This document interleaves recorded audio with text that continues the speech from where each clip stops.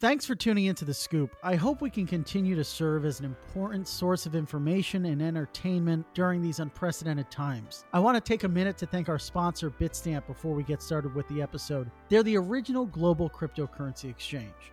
Since 2011, Bitstamp has been a cornerstone of the cryptocurrency industry and the preferred exchange for serious traders and investors, trusted by over 4 million customers, including top financial institutions. Bitstamp is built on professional-grade trading technology. Their platform is powered by a matching engine from NASDAQ, the global stock exchange, and their APIs are consistently recognized as the best in the industry. Bitstamp's advanced trading interface, TradeView, features live charting, deep analytical tools, and is available on web and mobile. You can download the Bitstamp app from the App Store or Google Play, or visit bitstamp.net/pro. to learn more and to start trading today. That's bitstamp.net/pro.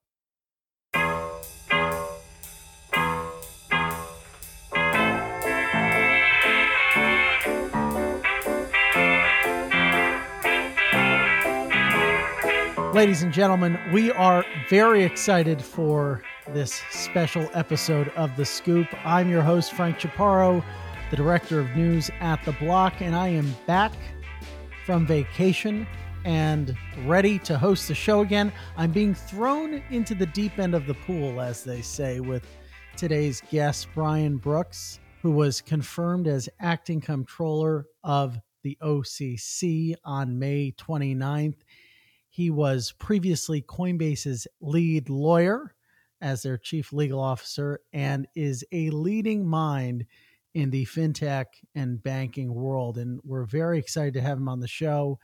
He played a pivotal role in the rollout of the Crypto Ratings Council and has been a voice for this idea of a digital dollar led by the private sector. We're super excited to have Brian on the show. Thank you so much for coming on. Hope you're doing well. Hey, Frank, it's my pleasure. Thanks for having me.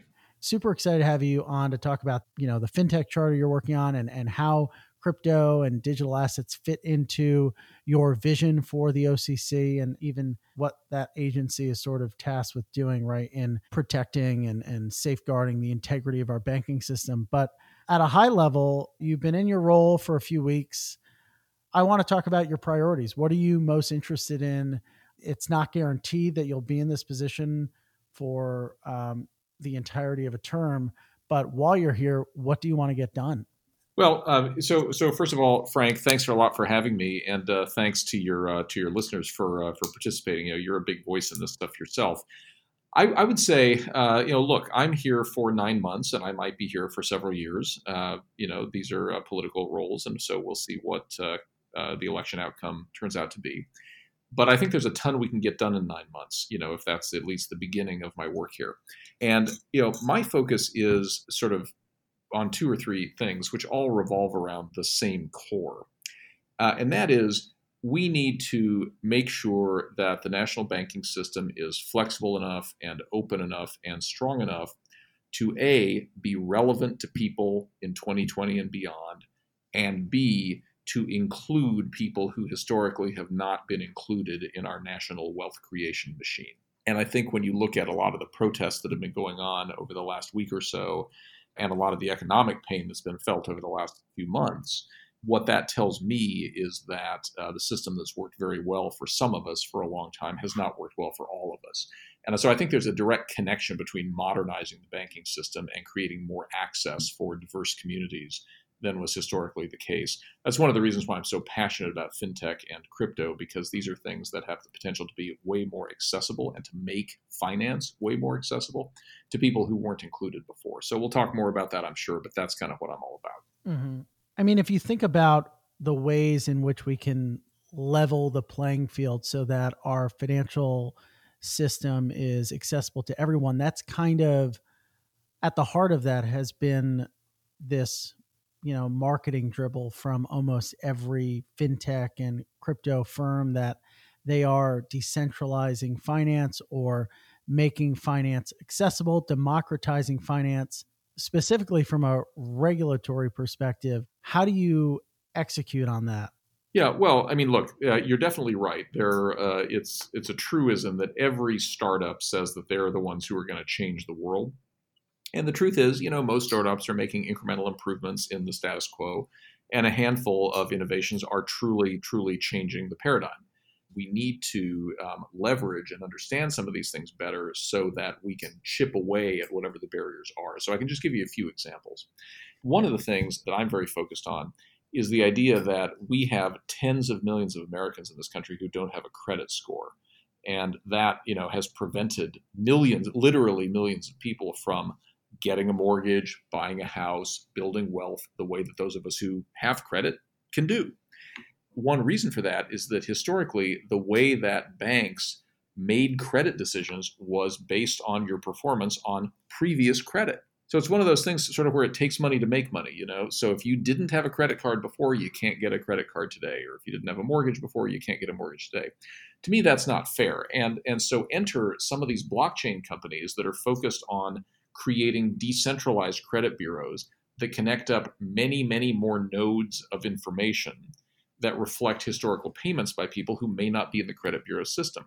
And banks can use that information to make a creditworthiness assessment of somebody, even if they've never had a credit account before. So what I'm talking about are connecting up landlord databases that show who's paying their rent on time, and utility databases which show who's paying their gas bill on time, etc. Those things are not captured in credit bureau databases. They're not counted toward your credit score. And yet, all of them bear on your future likelihood of making other payments on things like mortgages. So if we can leverage blockchain in ways that does that, that would be amazing. Same thing with appraisals. One reason that it's hard to buy houses in certain parts of the country is that it's very, very hard to appraise a property that's in a remote rural location or a property that's vacant in a distressed urban area. But there are artificial intelligence algorithms that have been built over the last 2 and 3 years that have shown themselves to be highly accurate in predicting the value of those kinds of properties, and again, making them the kind of assets that banks will lend against. So there are a lot of things like that that really matter. And I could go on in other areas to have evolved to help consumers manage their debt if they're people in the gig economy. So these are people who optimize the timing between their fairly lumpy income, but their regular recurring payments in ways that optimize their grace periods, minimize their late fees, and thus make saving and wealth creation more realistic for people who are on the lower end of the income distribution. Tech makes all that possible. Historically, banks haven't necessarily been early adopters of that tech because they don't know what their regulators think about it, and they're afraid that some of those things might be risky. So I see my role now as helping provide clarity to banks that are thinking about using these things in terms of which ones we think are safe and when, so that we can more rapidly deploy those innovations to the benefit of people who would like to be bank customers but maybe aren't yet. In a lot of ways, I feel like the role of technology and regulatory bodies have been at odds with one another when we think about improving the financial landscape or ecosystem, but often are trying to do similar things, right? When I think about capital formation, what Reg A Plus sought to do was make it easier for folks to raise money without all of the restrictions of a standard initial public offering process. And in a weird sense, the ICO craze and mania sought to do the same exact thing, except not from a regulatory perspective, but from a technology perspective. And so I think we see something similar with what you're talking about, which is how do we support banks, give them the tools and the regulatory clarity so that they can move ahead and implement things like a blockchain based credit system that you're alluding to, so that more folks have access to these types of services, which are integral to, everything from buying a car to a house, et cetera. But how do you balance providing banks with the clarity and the support to use these technologies while also ensuring that they're being responsible in their using and deployment of these new nascent technologies? Well, look, I mean, that's a great question. And obviously, that's the core mandate of the OCC is to maintain safety and soundness of the system and to make sure the consumers who are using the system are protected. And so, the OCC has generations of history and 3,600 professional staff who are expert in risk assessments and in looking at these kinds of things. Now, they're more expert in looking at traditional banking models, financial models and bank delivery systems, than they are at looking at some of the most cutting edge of the fintech innovations. But having said that, evaluating these things is what we do for a living over here. And, in my vision, we will be beefing up the OCC's Office of Innovation specifically to evaluate some of the most important innovation trends and to provide written guidance, like public guidance to banks about when these things are good. One example I like to give is a reason that a lot of lenders have given for not using artificial intelligence in their underwriting processes is because of a fear that they'll get in trouble for fair lending violations. And the reason they're afraid of that is usually when somebody accuses you of a fair lending violation, you can show them what your model is. You can say, look, I gave this much weight to the property value and this much weight to the cash reserves and this much to their FICO score. And then you can show that each of those things has an effect on predicting future default rates, and so it was business justified, and thus any disparities are not the result of your model, they're the result of differences in the actual population. That's normally the way somebody defends a fair lending case. With AI, there is no fixed set of criteria, right? Because the machine is learning as it ingests more data and has more observations about outcomes. And so you can't say in a particular case that this was the element that was driving the decision in a given case. What I envision is very likely, actually, with things like AI, and so it's just a good example of how I think about your question, is AI is very likely to both increase the number of minorities being approved for loans, which is a good thing, and also potentially increase the disparity in that rate between minorities and non-minority. And why would that be? Well, it would be because, as I was saying earlier, that there are a lot of people today who never get considered because they don't have a credit score. But with AI, we don't care about your credit score, right? The machine will figure out, based on all kinds of characteristics, whether you're likely to pay or not. And if you don't have a FICO score, it'll look at other factors. What that means is some of those 40 million people without a credit score will now get considered and approved, whereas they never would have even gotten considered before. But some of them will get rejected, whereas they wouldn't have been rejected before. And so you might get the statistical anomaly of more human beings getting more credit, which is good, but more of a statistical anomaly, which is potentially challenging. As the regulator, we need to express an opinion on how much improvement in terms of the number of people getting approved do we want to see before we're comfortable with a certain statistical disparity. Like, how do you optimize those kinds of things? And that's what we do here, is to think about those kinds of balancing acts. And there is a huge balancing act in making sure that you're not showing favoritism to the fintech firms versus the banks, or the banks versus the fintech firms. But I guess that kind of leads to my next question, which is, if you're trying to make things clear for fintech firms and banks alike, how do you level the playing field between those two groups? And if you're trying to make things easier for fintechs, how do you avoid drawing in the ire of the banks whom you're responsible for regulating as well?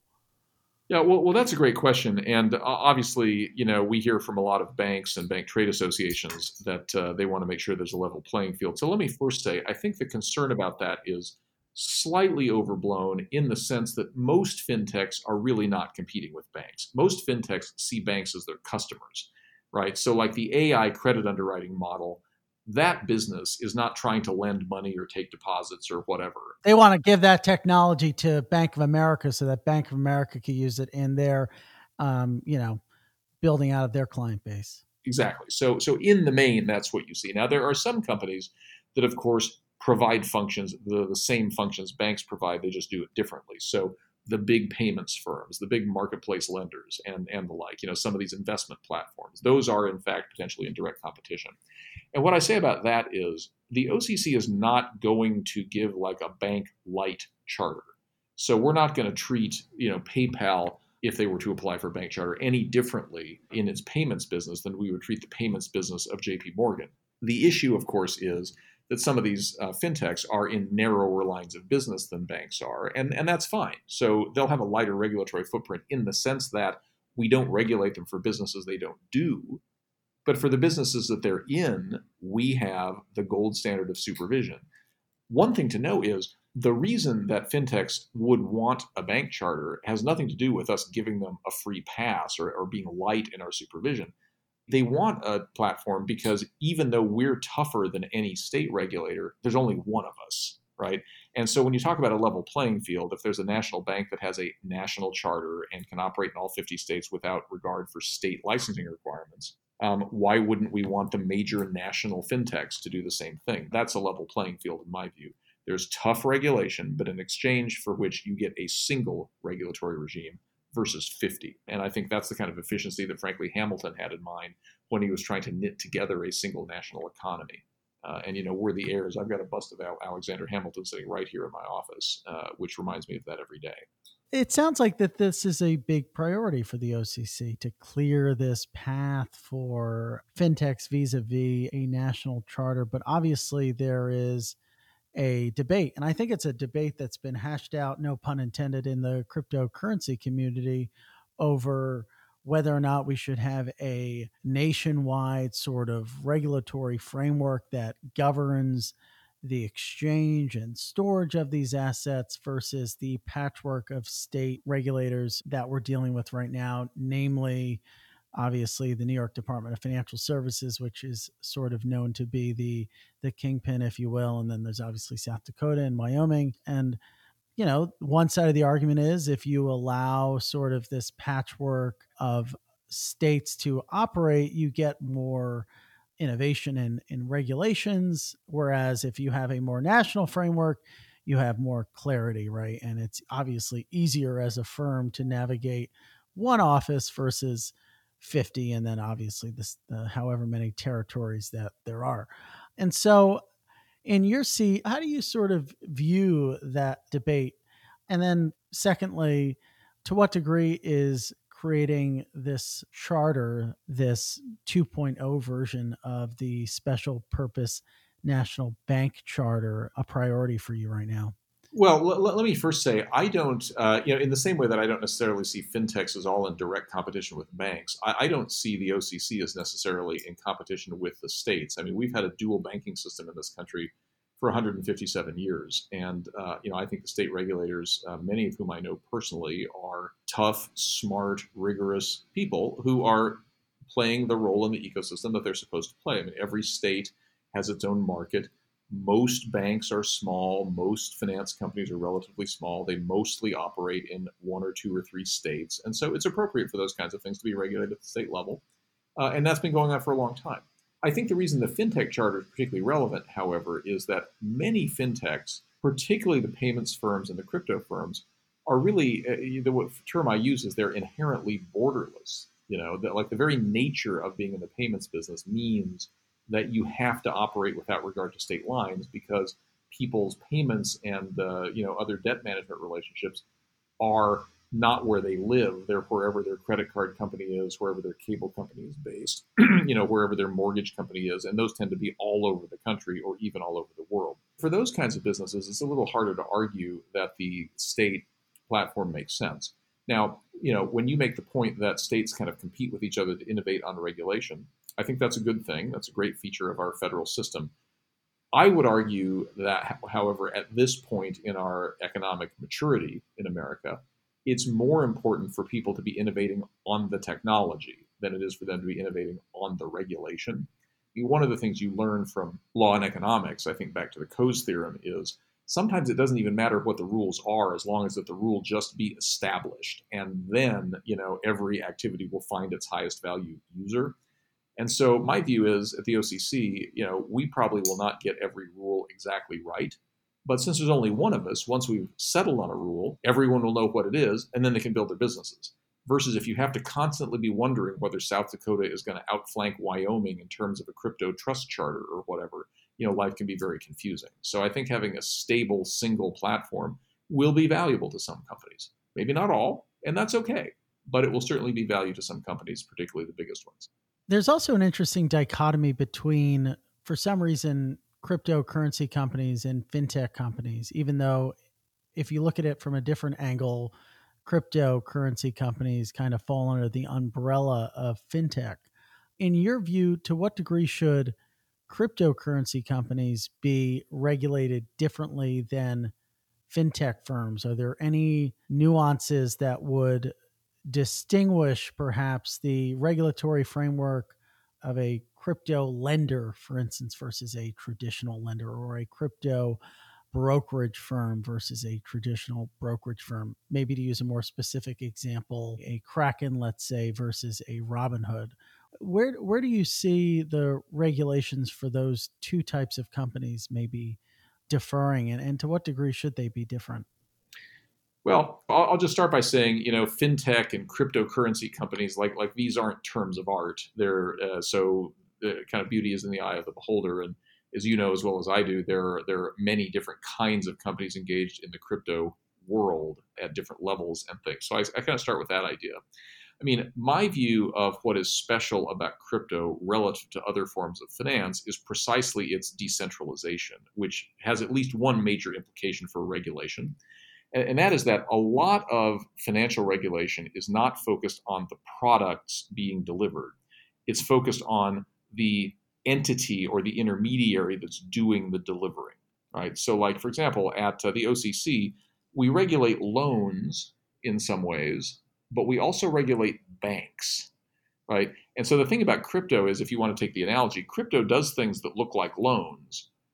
But in the world of real crypto, there is no bank. That's the whole thing. All crypto is a network of computers devoting power to solving various mathematical problems or otherwise, proving people's stake in an underlying asset class in order to achieve a consensus about the fact that somebody holds an asset versus somebody else holding an asset. So the product regulations that we enforce in our world seem to me perfectly applicable to crypto.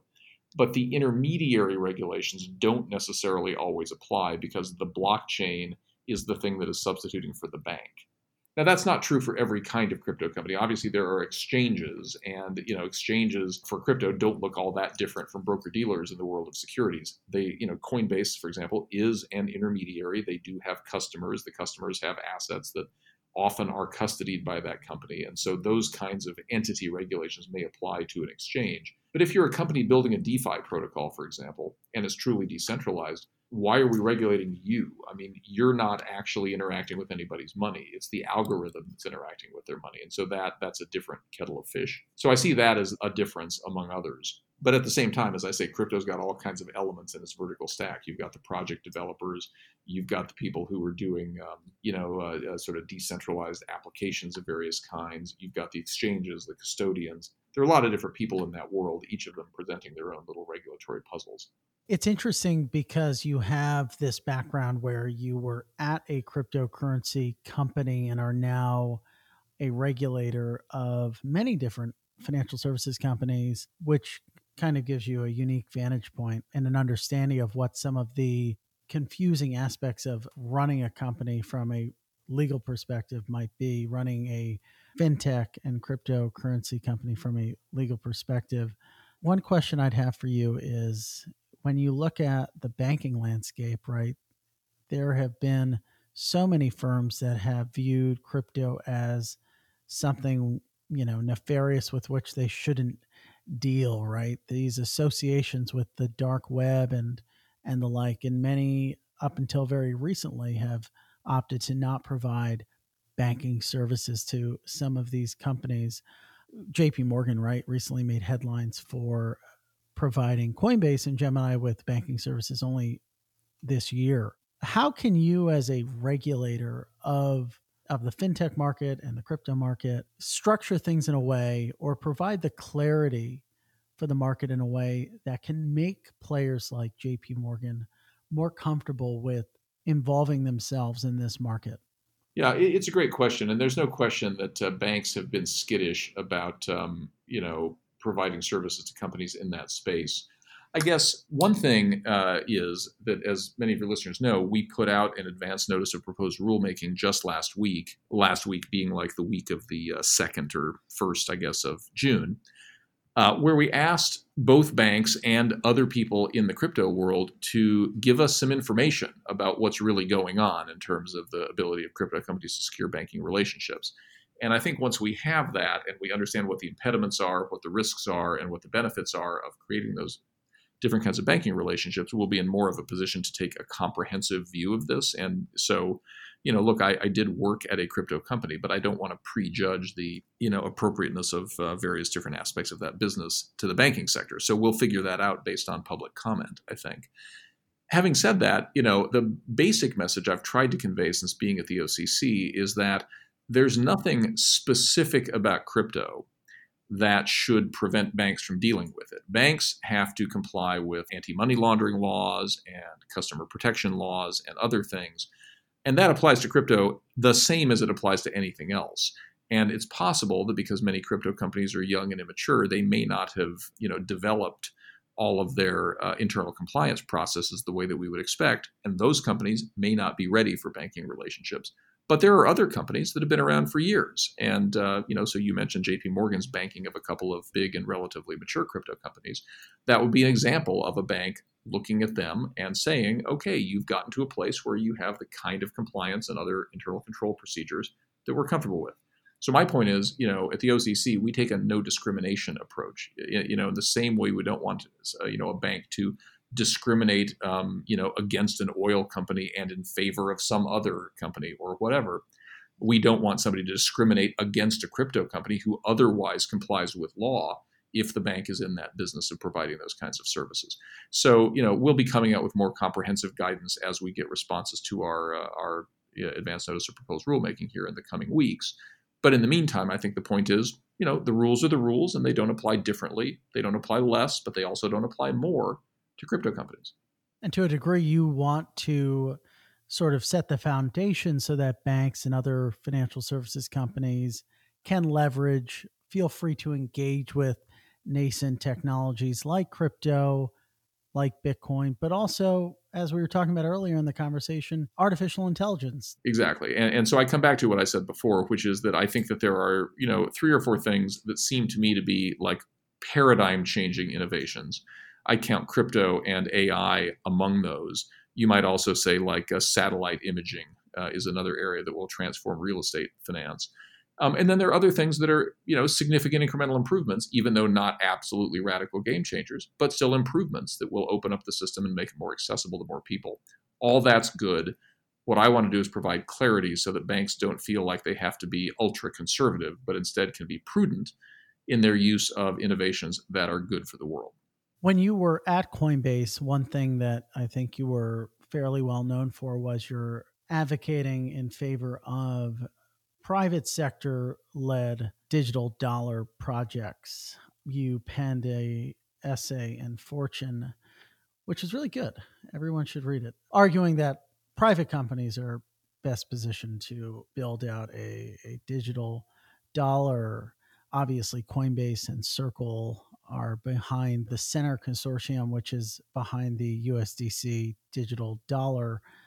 There's been a almost Cambrian explosion, if you will, of different stablecoin projects over the last few years. And of course, at the center of that has been Facebook's much debated Libra.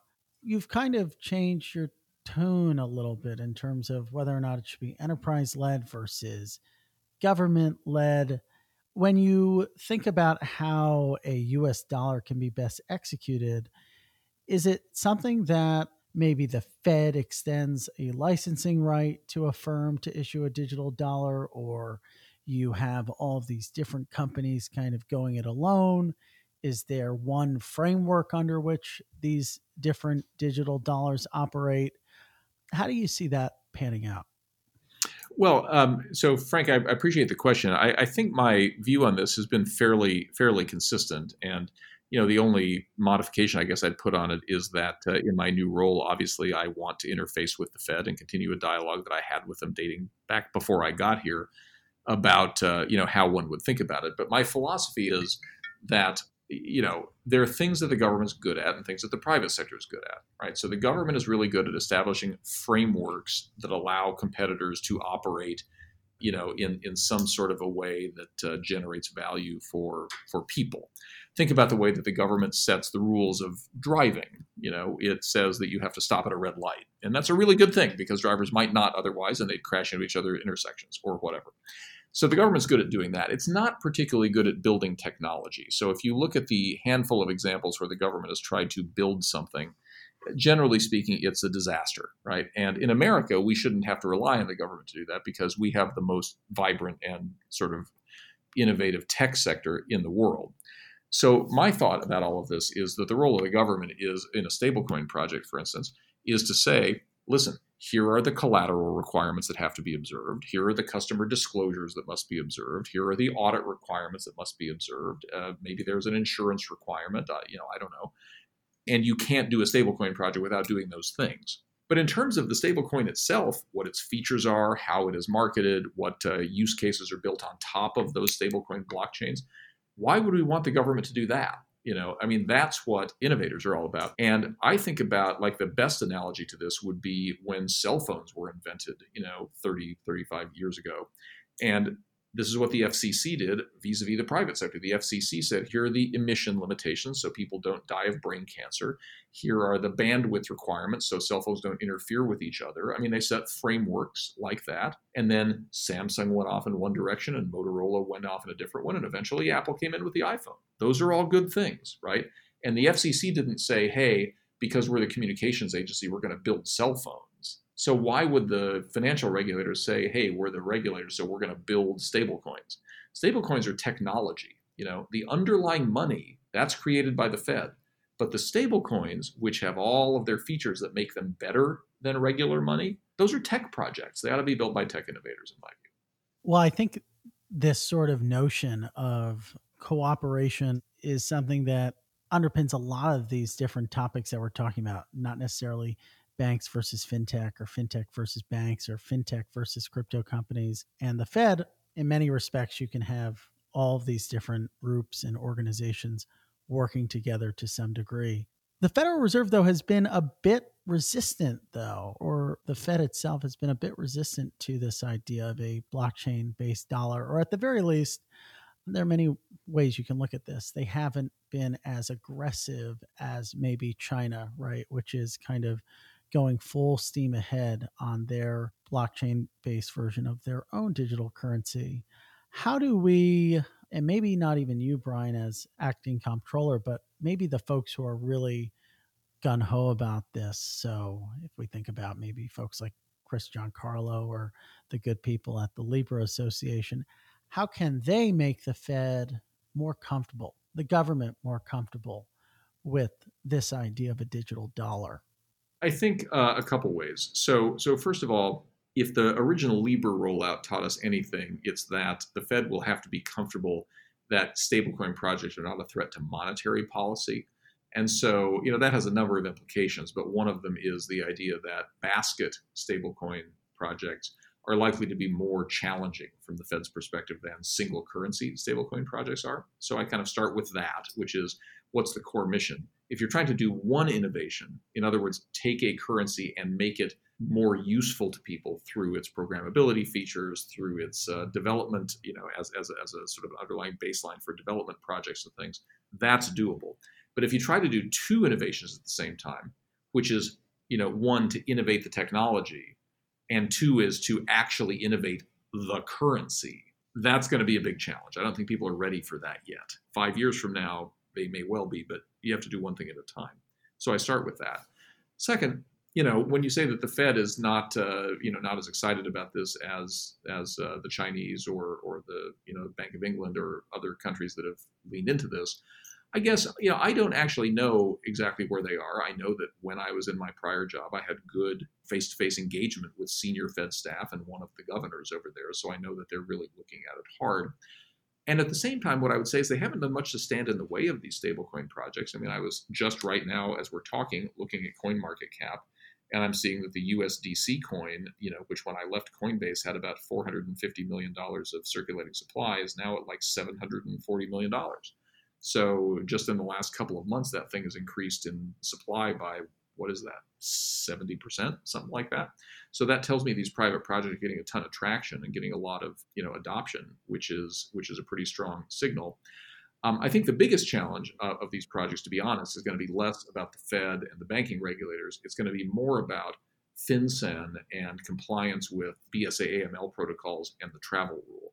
That's where things get complicated. And I know the industry is really working on that. But, look, these are new ways of delivering money. When you transmit money, especially across borders, that raises issues about terrorism financing, money laundering, and other things. And that problem will have to be solved. But what I would say is, look, I don't think America necessarily has to have the government leading in order for America to lead. The government didn't give you the iPhone. When we usually do best as a country is when we're harnessing our market dynamic to let innovators, motivated by a profit incentive, go and build crazy stuff. That's when we really shine as a country. So I guess what I'm saying is the fact that all these US built stablecoins are doing well and getting adoption, that might be all you need to know. I think that's a really, really good point. And the growth of USDC has been impressive. And even the unabated growth of Tether has been impressive despite some of the, hangups around their operations. You made a really interesting point about how companies or stablecoin projects that are basically just trying to improve the technology around the dollar, not the monetary policy of it, or pretty much have been safe or probably will be safe. What about something like Maker, which is obviously a bit more complex and involves different collateral types and some view as leaning more towards the security realm? Yeah.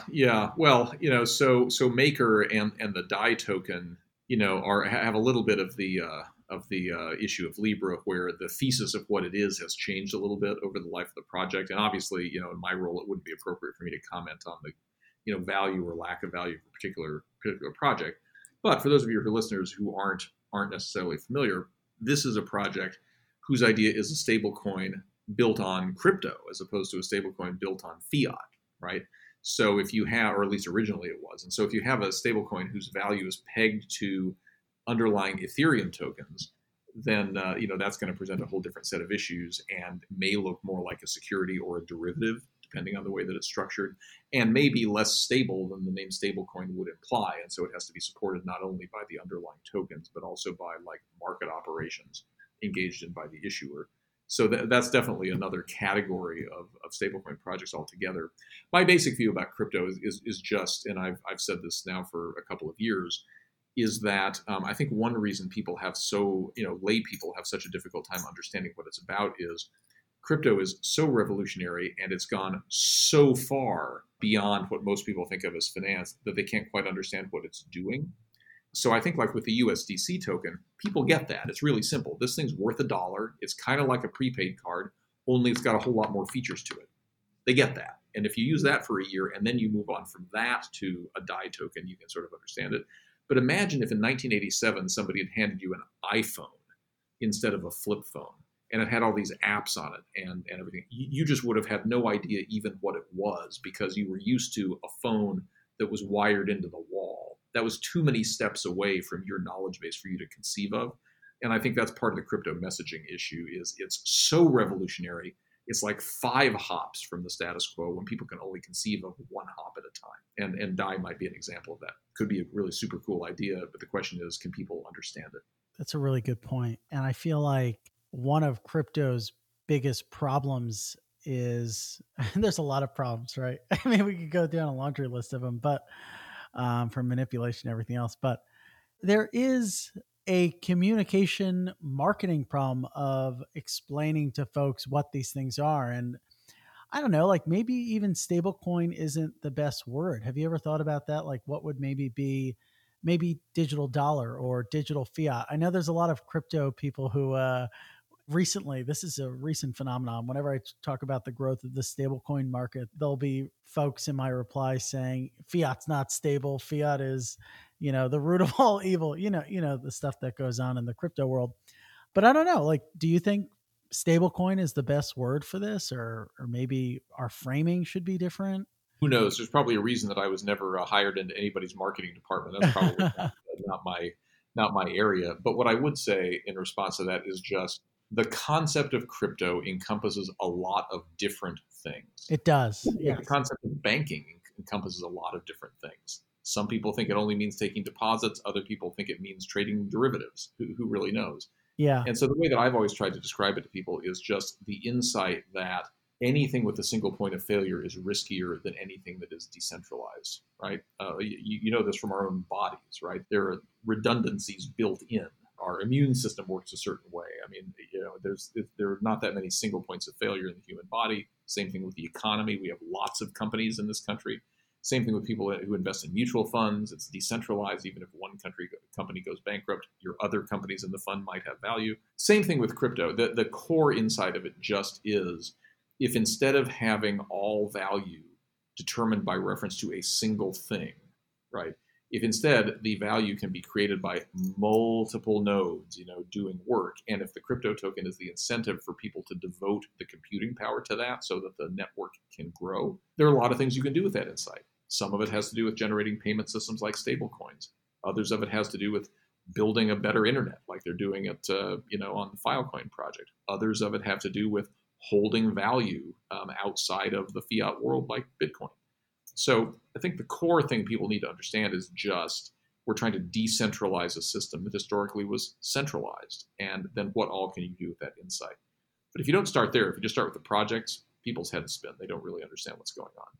I feel the same level of anxiety trying to present this stuff to folks as a journalist, right? Because it's not one size fits all. There are a lot of different moving parts, as you're alluding to. And that sort of comes in with stepping into a new role as well, right? I mean, you're taking the reins of the OCC at what some might describe as a interesting time, right? A somewhat controversial time. We've been talking about leveling the playing field and how technology and regulation can play a role in doing that. You got a letter recently from Senator Elizabeth Warren about your predecessor's removal of different aspects of the Community Reinvestment Act. And that's sort of been a controversial thing.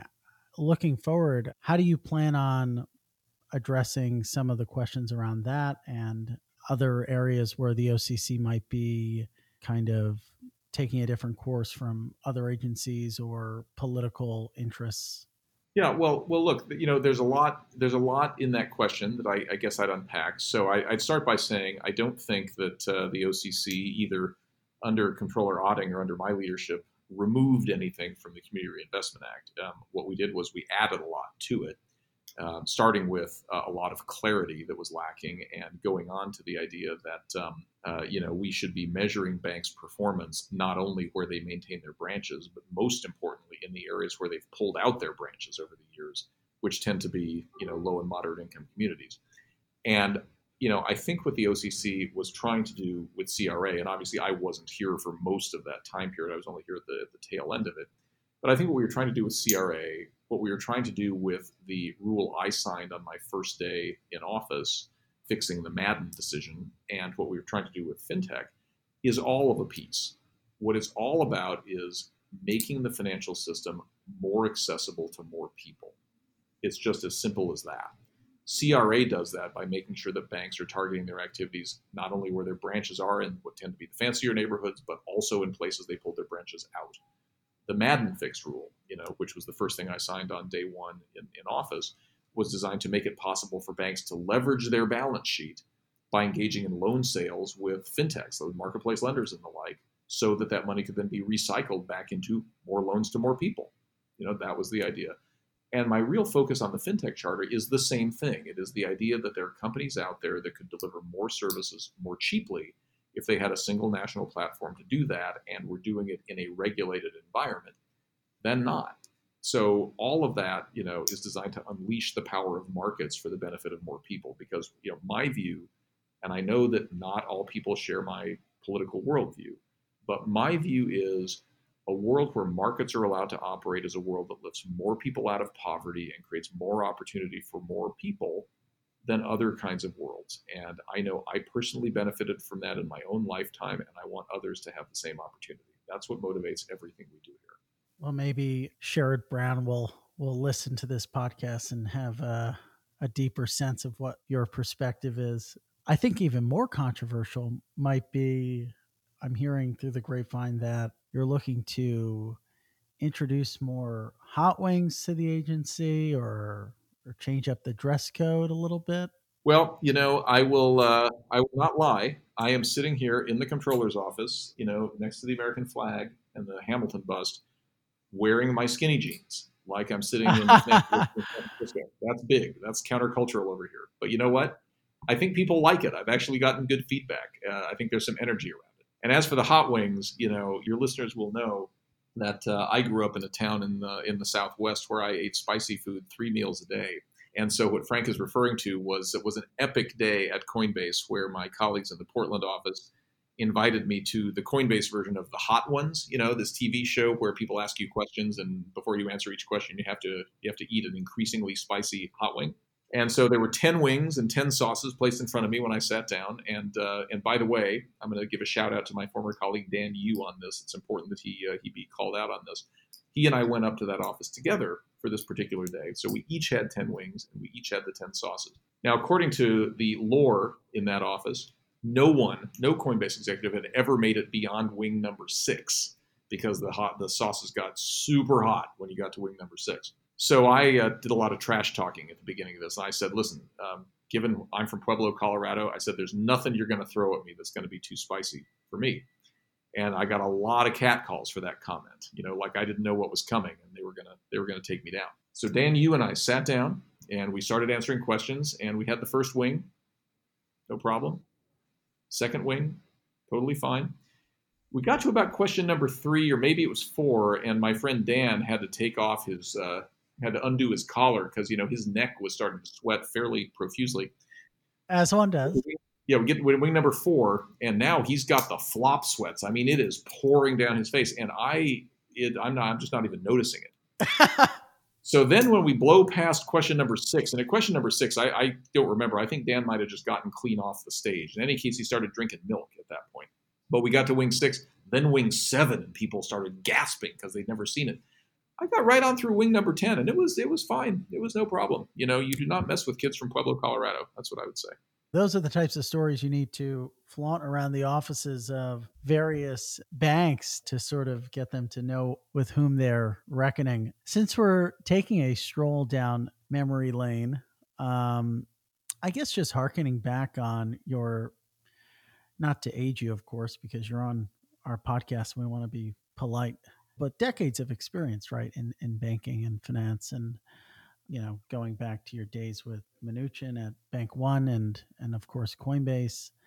What are some of the things that you've picked up on in your career that when you glean back on, you find to be useful at your new position? Well, I've learned a number of things along the way, and I am a big believer in the idea that life has 4 or 5 pivot moments where your whole life goes off in a different direction, depending on which direction you go at that moment. In no particular order, one thing I learned when I worked with Secretary Mnuchin and Comptroller Otting at OneWest Bank was taking prudent risk can be a really smart thing. So, I was a lawyer at one of the great law firms doing just great when future Secretary Mnuchin asked me to go out with him and help him run his new bank. And a lot of people wouldn't have done that. A lot of people would have said, geez, that bank failed and it's a weird thrift in Pasadena, California. Why in the world would you do that? But that changed my life for sure. Having the opportunity to go and actually run something, which as a lawyer I'd never done before, taking a risk, managing a financial institution, these were new things for me. So that was a super important lesson. I think I was lucky enough that just at the time that we sold the bank, I had the opportunity to become the general counsel of Fannie Mae, which is the nation's largest financial institution by assets. And what I learned there was the importance of working in a mission-driven company, of working for something higher than yourself. One of the core values of Fannie Mae was that we were not about making money. We were not about managing interest rate risk. What we were there to do was to create homeownership in America. And everybody showed up at that place every day believing that that was a real higher calling. And that taught me something about leadership and motivating people. It's not about next year's bonus. That actually isn't, contrary to popular belief, what gets people up in the morning. And at Fannie Mae, we really believed that. And then, of course, it was at Fannie Mae and then later when I really discovered innovation and realized that innovation was not just about making a buck in the tech IPO world, innovation really is actually about doing things better for more people. So I went on some fintech boards and then ultimately joined Coinbase. That Silicon Valley experience did forever change the way that I look at the world. And so, all of those things were life lessons that shaped my outlook. And everybody's got a different collection of those. But for me, I wouldn't have changed any of those things for all the money in the world. Those were life-changing, value-changing propositions for me.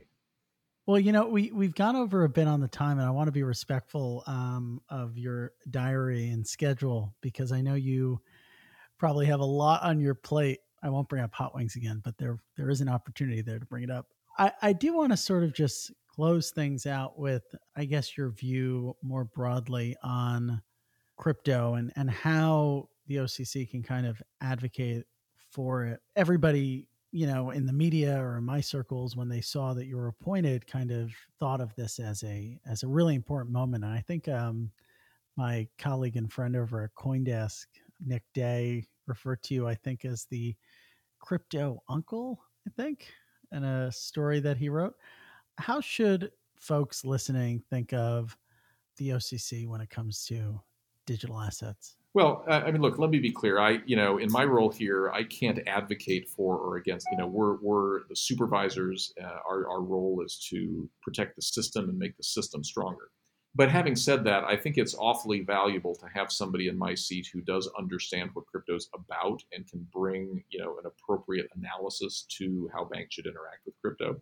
What I know that I think many, many people in Washington don't know is that there are tens of millions of Americans who hold crypto assets. And I think if you believe crypto was some niche, side, sketchy thing, you wouldn't care about it. But what I know from my experience is that at one company alone, there were 30 million customers. And so as the OCC, we have to take that seriously. That's a lot of market demand for an important asset class that is especially important to the next generation. So like people my age and older may not be big adopters, but if you talk to people who are 30, they all own Bitcoin and they all have their different reasons for doing that. And so I need to take that seriously, and I need to think of a framework in which those assets can be held safely, custodied safely, traded in a way that's consistent with good disclosure and in a way that doesn't disfavor the underlying technology relative to other assets. And so that's my worldview. Again, I don't advocate for crypto, but I think the market has spoken on it, and we need to be responsive to demand here. So, rest assured, we will work on frameworks, we will work on platforms. The companies and the projects have to stand or fall on their own merits, but my job is to make sure the system works for everybody. Absolutely.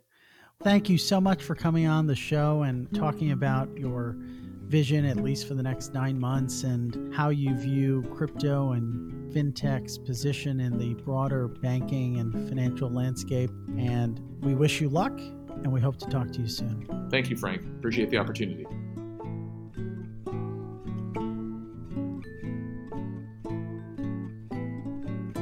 I'd like to give our sponsor Bitstamp a big thank you, the original global cryptocurrency exchange. Bitstamp is built for professional traders, yet intuitive enough for any investor. You can use Bitstamp's advanced trading interface, TradeView, to execute your strategy or instantly buy crypto in seconds when the opportunity strikes, all from your computer or mobile device. Bitstamp prides itself on delivering unmatched customer service with a human touch. Their global customer care team is available around the clock via telephone, email, and social media. When you contact them, you'll always speak to an actual person, not a bot. You can download the Bitstamp app from the App Store or Google Play, or visit bitstamp.net/pro to learn more and to start trading today.